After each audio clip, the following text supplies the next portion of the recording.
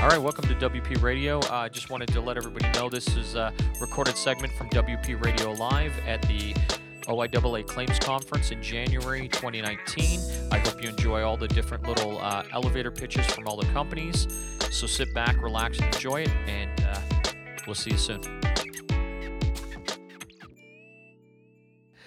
All right, it's Terry Doherty. We're live at WP Radio here, and we're live at the Metro Convention Center during the Claims Conference. And I have Yvonne Hurd from Envista. Hi. Hey, Yvonne. Thank you very much, first of all, for being on the podcast. Well, thanks. And tell me about Envista. What do you guys do? So Envista is a fantastic forensic engineering firm that operates globally. It's a what engineering? Forensic. Forensic. I thought you said fantastic. It is a fantastic. Well, that's what I thought you engineering said. firm. I thought you said it's a fantastic engineering firm. I'm like, okay. So it's a forensic engineering firm. And it's global. So it's worldwide. It is. Okay. So when you say global, do you mean like Canada, the U.S., and one country? Or tell me about how global are you? So we are in Canada, the U.S., and Mexico. Yeah. We're also in the U.K., Wow. Singapore, Yeah. New Zealand, Australia. We're in Denmark, So the you're- Netherlands. You truly are global. We truly are global. Wow. And when you say forensic engineering, what disciplines? We have all disciplines. We cover all disciplines. Specifically to Canada, we do civil structural, mechanical electrical. We have also a scheduling and delay claims group that also does lost productivity on the construction side. Okay. We do operate through 3 different offices in Canada. One is Toronto, Calgary, and Vancouver, and we're growing. The unique thing about the disciplines that we offer is in all of our disciplines, it's sort of twofold. So we do the forensics, looking for the origin of a loss to determine causation of that loss, a very scientific approach. Yeah. But then we also have the loss consulting side. So we will do loss consulting for equipment. We'll do loss consulting for, so it's post-loss and post-forensics. And it streams further into the remediation piece. And so essentially, we become the go-to from a claim side all the way through to remediation. Take me through that. Like, how do you do that? So Let's talk about a piece of equipment. So I've got a stone slinger that gets damaged. Take me through that. So for a piece of equipment, you want to find out why the failure happened. And so you can say the failure happened because of a flood or a fire, but it could also potentially be errors in emission, where it's a design or a maintenance issue. Okay. Regardless of the cause of loss, we go in and determine that cause of loss and look for potential subrogation opportunities for the insurer to recover their money. But also then we go through and determine what's the best way to indemnify that client. Is it through a replacement of that piece of equipment, or is that piece of equipment so specialized and unique that you have to repair it?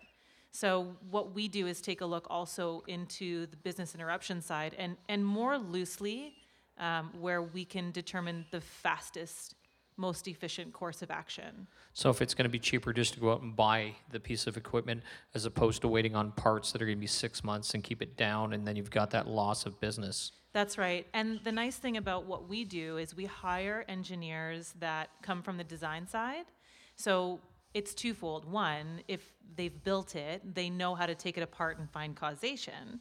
The other part is that they still have their relationships in their industry. So for example, we've taken guys from Hydro One or a hydro company across Canada. Some have been in Vancouver, some in Toronto, and they have those relationships. So when a transformer goes, a transformer might take 6 months to send in a brand new one.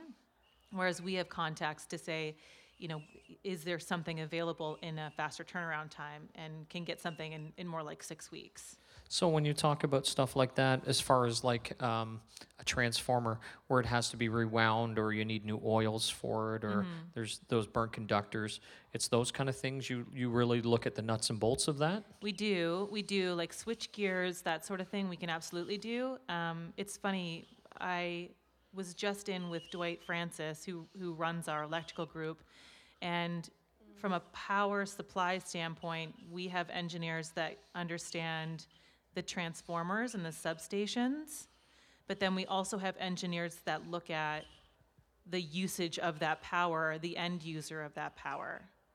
And so we can go, I mean, we don't, not necessarily at the plant station where they're creating this power, more so at the substation level, and then at the building level. Are you able to source the ability to go in and put stuff in a temporary measure, so to get them back online and assist with that? In terms of rentals, absolutely, yeah. So we've got resources for that as well. Mm-hmm.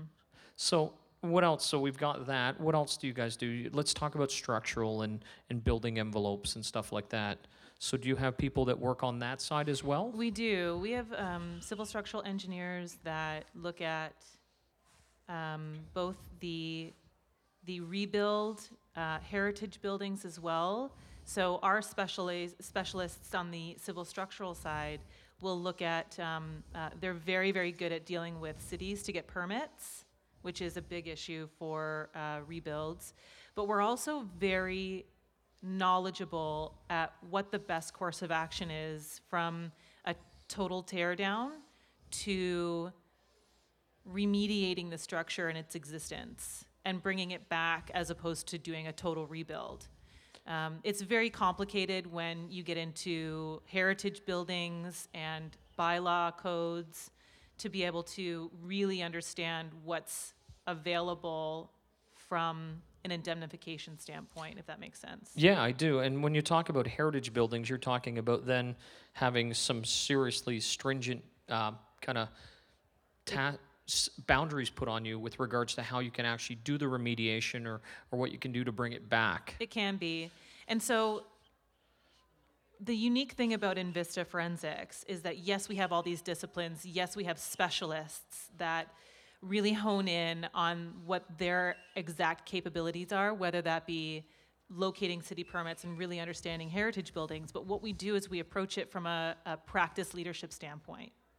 So we will approach a loss, for example, if it's a fire loss, we understand that the building may be lacking integrity, and you need a civil structural engineer to validate that building in order for responders to go in, whether that be the adjusting staff, whether that be the engineering staff, and we become a one point of contact. We become, with the capabilities of actually, they're taking pictures of us. Yeah, no, that's good. It's for the magazine.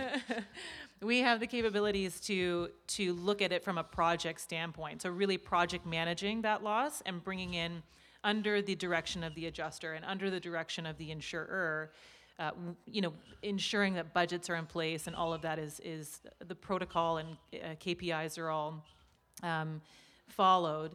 We really go at it from a project management standpoint. So take, for example, a hospital and looking at all the components of the hospital. So hospital suffers damage or hospital has a fire or a flood loss, and there needs to be civil structural, there needs to be electrical, mechanical, there needs to be loss consultants, and a lot of the equipment, the medical equipment is damaged.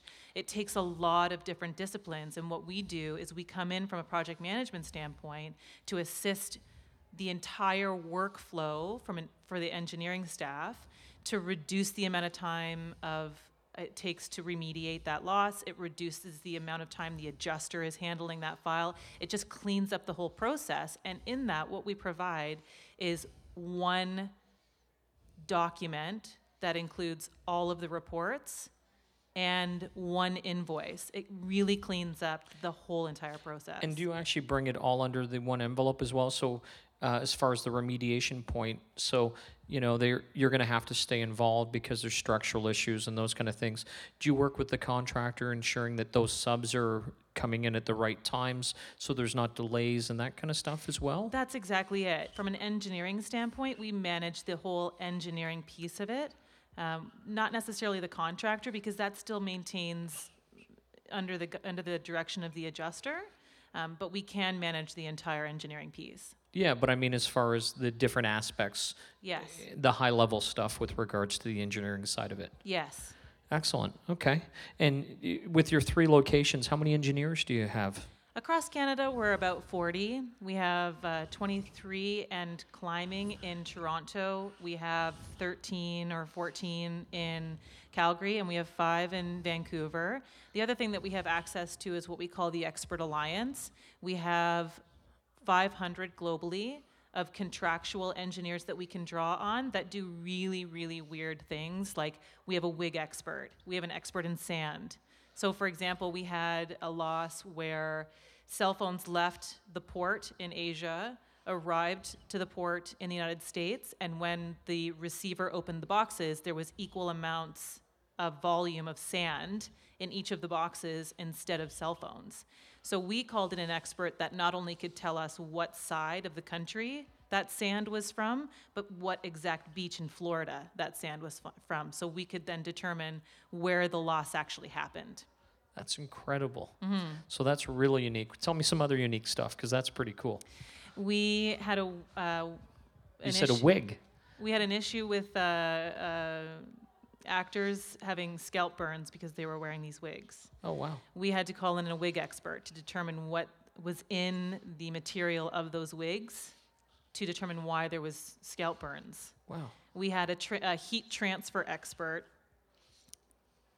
There was a loss where a lady had fallen asleep on a bus. It was a 9-hour bus ride, and she had a burn on her chest because she had kept her cell phone close to her chest. We had an engineer who wore the exact same outfit, a male engineer that wore the exact same outfit as this passenger on the bus. They had the exact same direction. They took the exact same bus, made the same movements as this woman, to determine whether or not it was possible that the cell phone could actually burn her skin. Wow. You can't tell me the outcome, can you?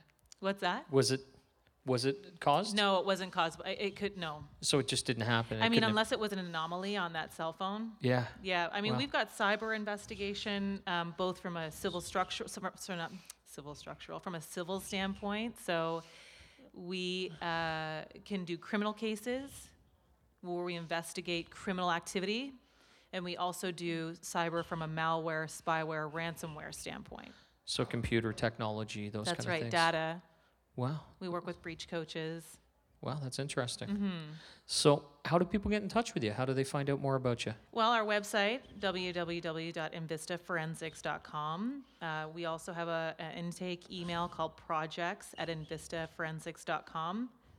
Or myself is easy enough. It's yvonne.hurd@invistaforensics.com. And why would they reach out to you, Yvonne? What do you do there?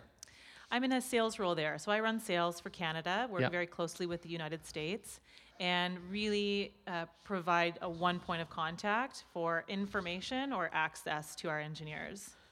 That's great. Well, thank you very much for being on the podcast. I've really enjoyed finding out more about Invista, and I hope you have a great day today at the conference. Thanks, Terry. You too. Thanks. Thank you very much for listening to WP Radio Live. We appreciate your time and listening to the podcast, and check back in a few days as we'll have another one coming out.